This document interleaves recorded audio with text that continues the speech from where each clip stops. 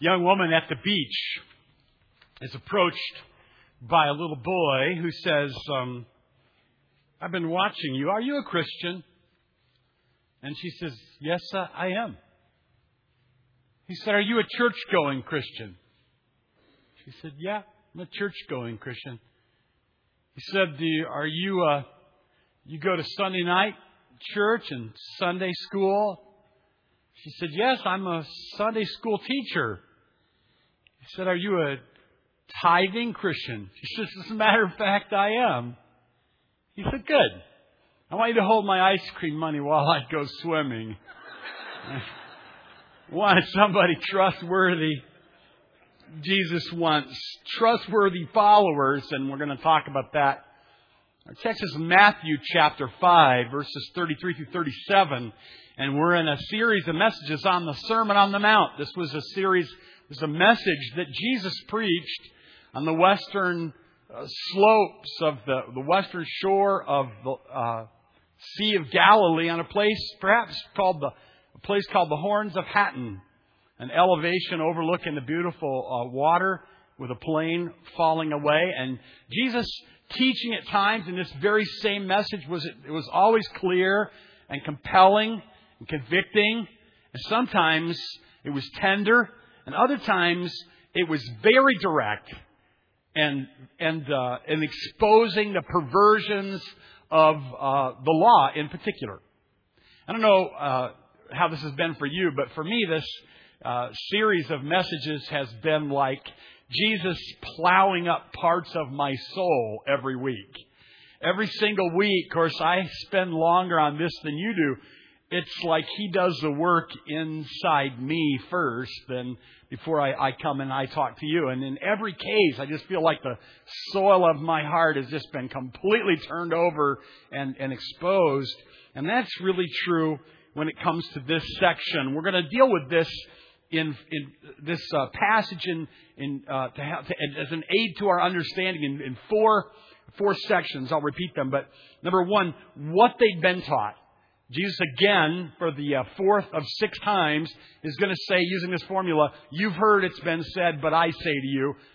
So verse 33, he's going to say what they've been taught. Second, verses 34 through 36, what he wanted them to stop doing. There's something that they were doing, he wanted them to stop doing. In verse 37, the first part, something that they weren't doing, he wanted them to start doing. So first, what they'd been taught. Second, what he wanted them to stop doing. Third, what he wanted them to start doing. And fourth, what happens if they don't do what he said. And that's the last part of verse 37. Let's read the text this morning. Matthew chapter 5 in verses 33 through 37. Can I ask you this morning, in a special way of showing it reverence for God's Word, to stand with me, would you?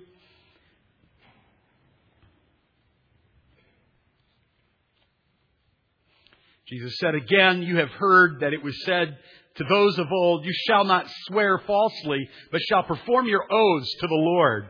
But I say to you, do not swear at all, neither by heaven, for it is God's throne, nor by the earth, for it is His footstool, nor by Jerusalem, for it is the city of the great King. Nor shall you swear by your head, because you cannot make one hair white or black. But let your yes be yes, and your no, no. For whatever is more than these is from the evil one.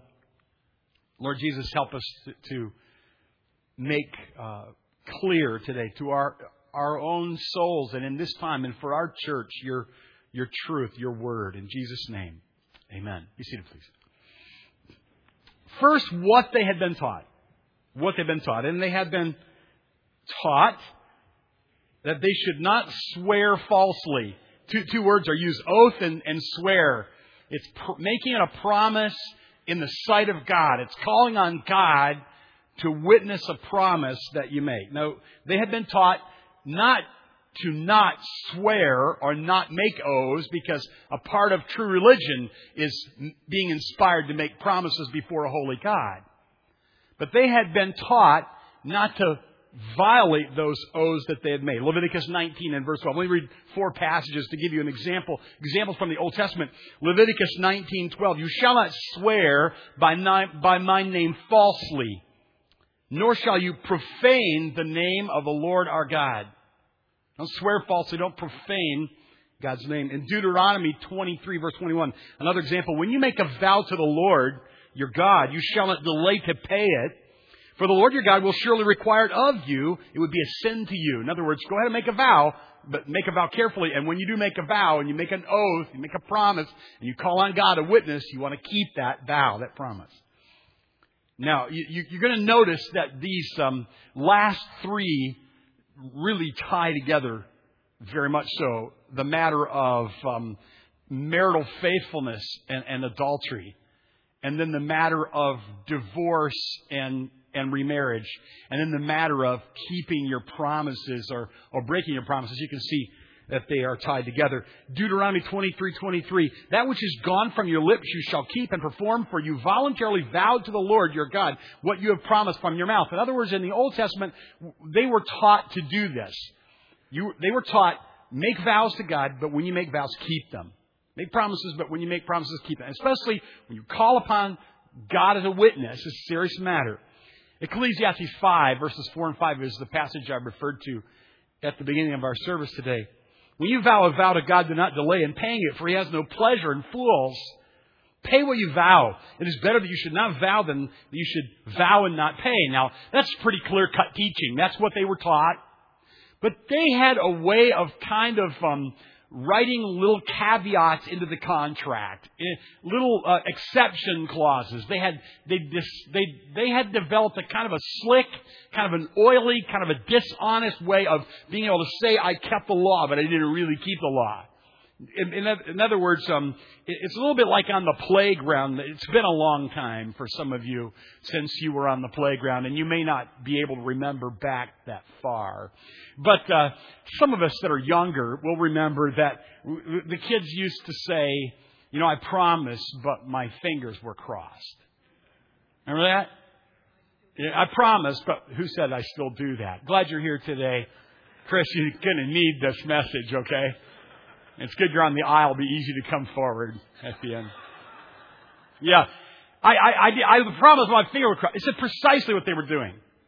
They were, many verbal contracts were made, and they were saying, yeah, I swore, but I didn't swear by the right thing, so it really wasn't a promise. And Jesus was going to expose this and what He wanted them to stop doing. He wanted them to stop doing that. Listen to verses 34 through 36 there. I say to you, do not swear at all, neither by heaven, for it is God's throne, nor by the earth, for it is His footstool, nor by Jerusalem, for it is the city of the great King, nor shall you swear by your head, because you cannot make one hair black or white. What He wanted them to stop doing was being dishonest and using God's name and things that belong to God to be dishonest. I'm watching Christian television. Don't do this much. Don't, for some reason, get this particular program on my TV, but I was out of town. Twice I happened to see the same charlatan speaking on the TBN program, and he was trying to raise money. And here's what he was saying. He's saying, I bind myself to an oath before God as the Holy Spirit is my witness. I've been inspired to tell you that one of you out there is a millionaire, and God is telling me to tell you to send me $100,000. He literally said that. Now, that is blasphemy. That's just not pleasing to the Lord. That's the lunatic fringe of the charismatic movement. And in case you are feeling all smug because you're not charismatic, we have a lunatic fringe in the Baptist group too. I wish that he wasn't. Fred Phelps and his ugly, mean-spirited wife and kids, have you seen them? Got protection from the U.S. Supreme Court this week so that they could spew out just horrible hate speech against people whose families have sacrificed loved ones to defend our nation. And they're Baptists. They call themselves Baptists wherever they're interviewed on TV. Fred Phelps. He's continually saying, God says this, God says that, God. It's blasphemy. It's taking the name of God, which is high and revered and holy and to be esteemed, and dragging it down for your perverted ideas. There's different versions of this. This isn't the only time Jesus is going after this. In Matthew 23, he gets way up to speed. In verses 16 through 22, he pronounces a curse on the Pharisees. Woe to you, you blind guides. This is Matthew 23:16. Woe to you, blind guides, who say, whoever swears by the temple, it's nothing. Whoever swears by the gold of the temple, he is obliged to perform it. Fools and blind. He's kind of indirect in his speech here, isn't he? You fools. I was being facetious. He's extremely direct. He's calling them fools. Fools and blind, for which is greater, the gold or the temple that sanctifies the gold? And whoever swears by the altar, it is nothing. For whoever swears by the gift that is on it, he is obliged to perform it. Fools and blind. For which is greater, the gift or the altar that sanctifies the gift? Therefore, he who swears by the altar swears by it and by all things on it. He who swears by the temple swears by it and by him who dwells in it. And he who swears by heaven swears by the throne of God and by him who sits on it. Pretty direct speech. These passages, they go together. Now, the question that naturally comes up if you're studying this is this. In the Old Testament, they were taught to swear or take oaths or call upon God to witness them when they make a promise in important occasions. And are we still to do that? Or is Jesus saying we're never to do that again? Now, I'm going to give you 5 reasons why I believe that Jesus is not saying that there is never occasion that you consciously call upon God to witness what you're saying and you're serious about it. Let me give you 5 reasons. An example would be in Mary. In Luke 1 and verse 73 is talking about how God swore an oath to Abraham. And she's praising him because of that. Because God took oaths. 5 reasons. 1, because God took oaths. Deuteronomy 6 and verse 10 says, and when the Lord your God brings you from the land that He swore to your fathers, Abraham, Isaac, and Jacob, to give you with the great good cities you did not build. All the time we're going back to the Old Testament going, remember that God swore. God promised. The title of my message today is Good Swearing and Bad Swearing. There's good swearing and bad swearing. God Himself swears by His own name. He makes promises. The Bible is full of it. The very storyline of the Bible is that God is a covenant-making, covenant-keeping, never to break the covenant God. So God took oaths. That's reason number 1. Reason number 2, God commanded us to take oaths at times too. In the law, Deuteronomy 6 and verse 13 says, it is the Lord your God you shall fear. Him you shall serve, and by His name you shall swear. Third reason, because the Bible's full of people who make vows and oaths and covenants that were commended by God and that were pleasing to God. I won't give you examples. You can think of them yourself. Maybe just one example that just pops in my mind would be there between Ruth and Boaz. Pleasing to the Lord that He made an oath before God to her publicly in the city gates. And most of you have done that. Those of you who are married, you know that you called your family and her family forward and you divided them and you walked between them. It was covenantal kind of behavior. And you said, as God is my witness, this is the promise that I'm making. And I'm saying that Jesus wasn't saying that that was wrong to do. A fourth reason is because Jesus allowed Himself to be bound by an oath, or bound to an oath. In Matthew 26:63, He's in court. Jesus remains silent. The high priest says to Him, I adjure you by the living God, tell us if you are the Christ, the Son of God. Jesus didn't say, you have no right to do that. Jesus said, truly, I say.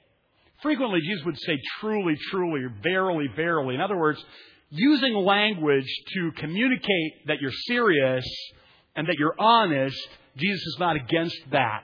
It just should be done very, very carefully and very, very wisely, conscious that God is present. The fifth reason is because Paul uttered oaths and he made vows a number of times in the New Testament. Romans 9:1, I'm speaking the truth in Christ. I am not lying. My conscience bears me witness in the Holy Spirit. By the way, the difference with the guy on TBN and the Apostle Paul is the guy on TBN was not inspired by the Holy Spirit, even though he said he was. Paul was inspired by the Holy Spirit. The Spirit says that he is. And so one was blasphemous language. Be really careful when you say, God told me this and God told me that. Always qualify that, unless you're quoting a Bible. Always, if you got somebody that's always saying, well, God told me to go here and God told me, don't talk that way. You don't know that. Why don't you just qualify that by saying, I feel that God directed me to do that. It's a really good idea for you to be really careful what you blame on God. God said to say this. God gets blamed for a lot of really foolish, nasty nonsense that people are doing. Don't do that. That's taking God's name in vain. That's not showing proper reverence for God. Don't talk like that. So we have here Paul, though, saying, I'm speaking the truth in Christ. I am not lying. My conscience bears me witness in the Holy Spirit. That's pretty serious language. Under the inspiration of the Holy Spirit. 2 Corinthians 1:23, I call God to witness against me. It was to spare you that I refrained from coming again to Corinth. I call God to witness, Paul's saying. Galatians 1:20 does it again. Now concerning the things I write you, indeed, before God I do not lie. If you're going to say before the Lord, you need to mean that and be serious. It's a serious matter. Philippians 1:8, for God is my witness how greatly I long for you in the affection of Christ. I love you so much. God is my witness. He knows how much I love you. So you see how Paul's frequently saying this? 5 reasons there. It's interesting. Jesus' brother James repeats what Jesus says in James 5:12. And he says, above all, my brethren, don't swear by heaven or by earth or with any other oath. But let your yes be yes and your no, no. Lest you fall into judgment. Don't swear by earth. It is God's footstool. So I believe what Jesus is saying here is don't play this slick word game that these Pharisees are playing. It'd be better for you in your common conversation just to say yes and no and just be an honest, straightforward person, a trustworthy person. And then on occasions before God, when you have an occasion before God, and a rare and unusual occasion before God, it is, I don't believe, illegitimate, but one should be very, very careful about calling God to witness about what you're saying. Now, to me, this is where the text gets poetic and beautiful. If you're not careful, you can read the Bible so much and you can be so familiar with it that it loses its poetic beauty to you. And to be very honest with you, I was 2 or 3 days into my study before this passage hit me and moved me to tears when I saw the kind of the cadence of the poetry of the prose here in Jesus' speech. He says 4 different things you shouldn't swear by. And why? Just it's a very beautiful part of this. Let's read it again for the 3rd time. I swear, I say to you, do not swear at all, neither by heaven, for it is God's throne. He says, don't swear by heaven. You're saying, I'm not swearing by God, I'm swearing by heaven. He's like, heaven is God's throne. You say, well, I'm not swearing by God, I'm swearing by earth. His earth is God's footstool. So I'm not swearing by God, I'm swearing by Jerusalem. Jerusalem is the city of the great King.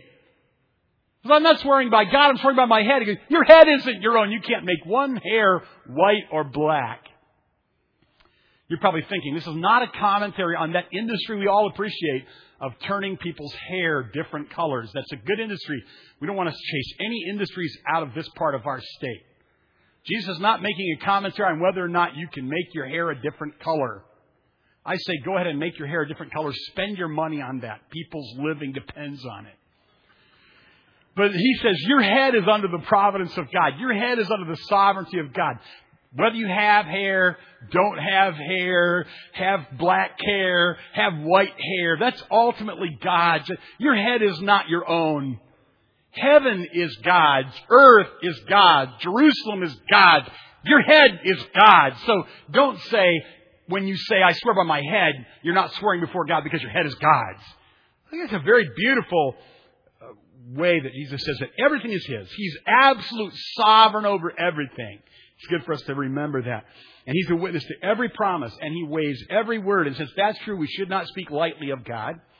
We shouldn't play deceptive word games to mask our dishonesty. And we shouldn't invoke the name or the things of God in order to deceive people or milk money out of people. That's not right. This is what Jesus is talking about. Another third thing, what does He want them to do instead? In verse 37, it's very simple. He says, just do what you said. Just say yes or say no and be straight up honest kind of a person. Be the kind of person when you say yes, it means yes. You say no, it means no, and everybody knows that. Proverbs 18:21, These are some passages about the importance of what we talk about. Death and life are in the power of the tongue. Those who love it will eat of its fruits. Death and life are in the power of the tongue. And in Proverbs 12 and verse 22 says, lying lips are an abomination to the Lord. I remember one time I was called to pastor a church in Ohio, a little burg in Ohio. And I was going to call them on Tuesday and tell the pulpit committee whether I was going to accept the call from the church or decline it. And I had every intention of accepting it. I was very excited about it. It was in 1987. It was April 20th, 1987. And they were so sweet to me. You know, they voted for me and they were looking for me to come and I was looking forward to going. And it was going to call them on Tuesday. I told them I'll call you on Tuesday, but I was sort of enthused, so I called them on Monday. And I remember calling them and saying, I accept the call to church. And they were all happy about that. And then a little bit later that day, I got another phone call. And the phone call was from Pastor Whiteford, Larry Whiteford, who I worked under at Fulkerson Park Baptist in Niles, Michigan. And Pastor Whiteford said, Brother Pierpont, he said, I want you to know that I've resigned the church and I want to appoint you to be the next pastor. That's the way he said it. I was like, are you serious? That was quite an honor. It's not really the way Baptist polity is supposed to work, but that'll be a message for another day. But he was the founding pastor and he said, I want you to follow me. And I was very honored. Pastor Whiteford was very good to me. He gave me a big bunch of his library, so I will love him forever. Maybe someday we'll have him come and sing here. He's got a beautiful Irish tenor voice. And I didn't know what to do. I thought, damn, now that's interesting. I got a church that called me and another church I could go. And that would be a neat church to go. My grandparents go to that church and I was a youth pastor there. And what should I do? You know, I don't know. And so I have a practice that my dad is living. And so a lot of times when I have a difficult decision to make, I call my dad. Almost always. Not that he's going to direct me, but he's going to give me counsel. And I'm going to weigh his counsel. So I remember calling my dad on the phone that day and saying, hey, Dad, you're not going to believe what happened. My mom and dad love Fulkerson. They've been there a lot. My grandparents were there. So I was excited about telling him that they're considering me at Fulkerson, but I told them in Ohio that I would go there. And I go, I'm not really sure what to do. I'll never forget what my dad said in a very clipped, direct speech. He said, Kenny, it's always a good idea to just do what you said you were going to do. I'm like, yeah, but you got to understand. I mean, don't you think I could be released from my word and I could be considered over here? And he goes, well, you could. Yeah, you could appeal to that church and you could ask to be released from your word. But I'm just saying, if you're asking me, he said, it's just always a good idea to do what you promised that you would do. And you called and you promised and God knew that. And I would, if you're asking me, I would do. And that was great counsel. Many, many years later up in Fremont, I was pastoring a bunch of people came in and slipped into the back pew and listened to my message and came and asked me to speak to them afterward. It was the folk from Fulkerson, again, many years later, asking me to consider coming to Fulkerson and pastoring the church at Fulkerson. And I met with them and I was able to give them some counsel and it was helpful to them. They have a fantastic pastor right now. And I never did go back and probably never will because I'm going to stay here and bore you to tears until you make me go away. But I think my dad was right. I think he was saying what Jesus said. Just if you said something, you do it. That's a good policy.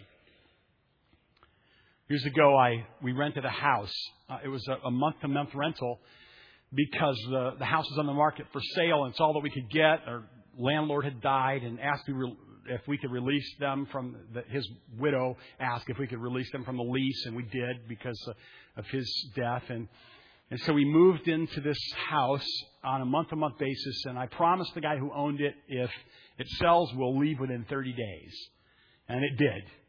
And it just happened to be timed right when Wesley was born. It was a very difficult time for us to leave. And the short version of this story is on the 15th of the month, I got up and I was reading Psalm 15 where it says, he who swears to his own hurt and doesn't change.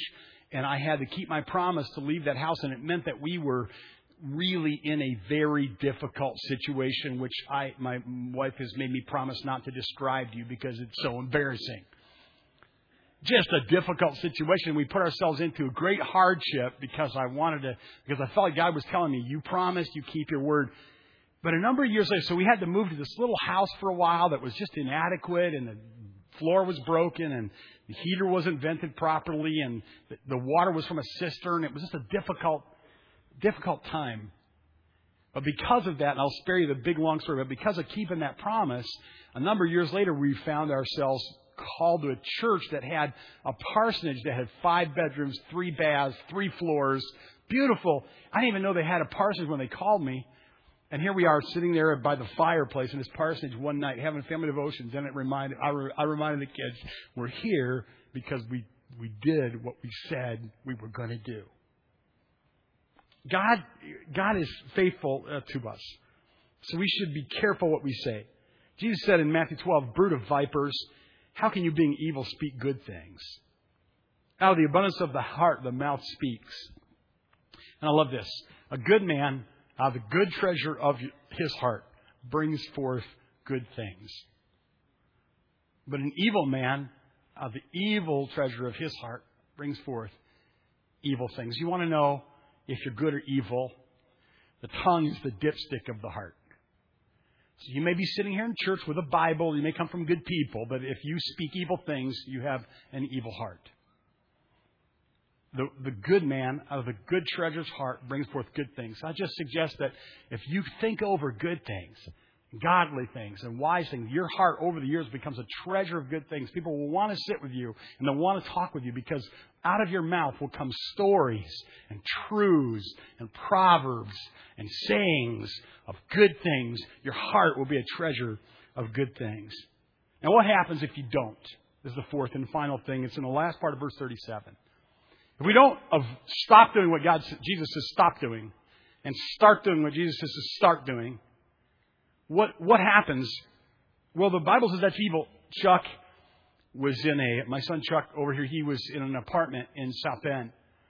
And we talked late at night one night, and we thought it would be good if he came home, but he was in a lease. And so I said, well, see if you can appeal, see what happens, and, finish out your lease. And when you get done, come back home, live with us. And we're looking forward to that. Got a call late in the night, and that night his neighbor's apartment burst into flames and caught on fire. Now, the other night I was down in the basement by Chuck's dresser, and everything he has smells like smoke because it was near this fire. Anything that's dishonest, anything that's irreverent, any words that don't quite square up, they have the smell of smoke on them. That's why Jesus says anything else is from the evil. Anything but just straight up honest talk and promise keeping is from the evil. That's what he's saying here in verse 37. Whatever is more than these is from the evil or the evil one. It's bad. Jesus said that the devil's a murderer and a liar in John 8:44. You are of your father the devil, he says, and the desires of your father you do. He was a murderer from the beginning, does not stand in the truth because there's no truth in him. And when he speaks a lie, he speaks from his own resources. He is the liar and the father of it. And the Bible says that you and I have the poison of asps under our tongue. And the Bible says that we're born, and the minute that we're born, we go around speaking lies. That's who you are, and that's who I am. So dishonesty is the devil's domain, and we have a bent toward dishonesty. So realizing the evil roots of swearing, or false swearing, that is, and perverted swearing, they help us understand why we use the term dirty speech. Just a little quick thing I want to add in here. Now, think this for a minute. Why is it we say swear in a good way and swear in a bad way? Are they unrelated or are they related? I want to talk about this. It's very, very important. And we'll do this tonight because I don't have time this morning. I'm asking you all to come back tonight. You say, I don't normally come back on Sunday night. Come back tonight, okay? You want to hear this. Important. And I want to talk to you about why it is that we call dirty talk and profane talk swearing, and why it is we say before God and we call God the witness, it's also called swearing. Very important. But let's not lose the heart of what we're talking about this morning. It's just this. Jesus is just saying simply, my followers need to be honest people who say what they are doing. They say yes and they say no and they mean it. Years ago, I went to the basic seminar, Bill Gothard's basic seminar. It influenced me profoundly. And I never knew what God was going to do. He's actually going to have me work with Bill Gothard for a number of years. And so that was a pretty neat part of my life. Interesting. But I remember, and some of you remember too, going down to Cobo Hall to the seminar when God's hand was on it in just a very remarkable way. 10,000 people in Cobo Hall. How many of you attended that? Raise your hand. Yeah. Just quite a thing God was doing. And the first time that I went, my oldest son, Kyle, was probably about a year and a half old. Maybe a year old. And as a young dad, I just sat there with my big notebook in my lap and with 10,000 other people. And I had a sense that God was on it. To this day, I'm convinced He was. And God was speaking to my heart through what Bill was talking about. And Bill talked about the importance of keeping your promises, in particular, keeping your promises to your own kids. And he told a story. When he told this story, the story was a little simple story that just went right to my heart. And when he told that story, I sat there as a young man, and I just said to God, God, help me be the kind of dad who always keeps his promises to his kids. I want you to hear that story this morning. Okay.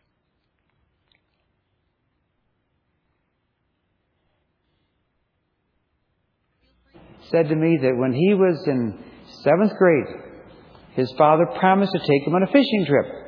And he looked forward to that day so much. He mowed some lawns, and with the money he bought some fishing tackle. And that night before, he was all ready to go on that fishing trip. And he dreamt that night about the big fish he'd catch. Next morning he woke up, he was all packed there, ready to go. It was a beautiful, sunny summer morning. And the phone rang. And his father got up and answered the phone. And he heard his father say on the phone, yes, I'll be happy to do that. I'll be right down. The director of a Skid Row mission had called his father and explained that the one who was supposed to be there that day couldn't be there. And so could he come down and take his place? Without remembering the promise he'd made to his son, he quickly got dressed. He skipped breakfast. He jumped in the car and drove on down to the city. And his son threw himself across the bed. And he could hardly keep back the tears. He was deeply hurt because the day he looked forward to so much would not become a reality. But he was even more hurt because he knew his father wasn't even looking forward to it. Didn't mean that much to his father. Bill went on to say that one of the things that you ought to do is you ought to go home and you ought to get a piece of paper out and you ought to sit down with your kids and you ought to ask them, have I ever made any promises to you and not kept them? And I would suggest that you get a piece of paper, at least in your heart, with your wife, and you say, have I made promises to you that I didn't keep? And with your kids, and you say, have I made promises to you that I didn't keep? But Jesus is saying more than anything else before our God, who's the King of everything, we should ask our God, are there any promises I've ever made you, God, that I didn't keep? And that will bring you to the foot of the cross. And that will make you thirsty and hungry for the righteousness of Jesus Christ. I told you a few weeks ago I'm writing a book so that my children will learn truths, and the folk that I love very much would learn these truths too. And I want to close this morning by reading a story from this book that was published in one of the Chicken Soup for the Soul books. I wrote it about my grandfather. He was a farmer, a factory laborer, and a country pastor. He worked hard and lived simply and loved his family. He farmed a small hill farm and raised beef cattle and some grain for feed. In the summer, his grandchildren would come and they would bale hay and fish the pond and eat sweet corn and garden-ripe tomatoes. When harvest time came, he would piece together his old one-row corn picker and oil it up for the season. And it had seen many seasons. He pulled it behind a little Ford 9N tractor and a wagon behind. It was a noisy contraption, nothing like these huge modern green monsters you see these days shaving the grain off flat fields in wide gulps. His whole operation was like that, simple, basic. His life was like that too. He worked hard. He helped others. He kept his promises. And that's what made it so hard one autumn when difficult circumstances closed in on him. He needed to harvest a few acres of his own corn. He also promised to harvest a few ribbons of corn that wound around the hills of a friend's farm. But problems came. First, equipment trouble. Usually he was able to fabricate something or rig the equipment so the job could be done. But after he'd harvested his own corn, his little corn picker coughed and sputtered and quit. He would have to wait on parts. The factory where he worked had orders to fill and began to require overtime. So he had to leave home before light and arrive home after dark at night. He sat at the kitchen table over a cup of awful coffee while he wondered aloud what to do. His wife said, "There's nothing you can do. You just have to tell him your equipment broke down and you can't do it." He thought long on the idea, and it didn't set well with him. His friend was depending on him. "But if you don't have the equipment, you just can't do it," his wife said. "Well, I could do it the way we used to do it. I could harvest it by hand." "You don't have time to do that with overtime, and besides, it'll be dark outside."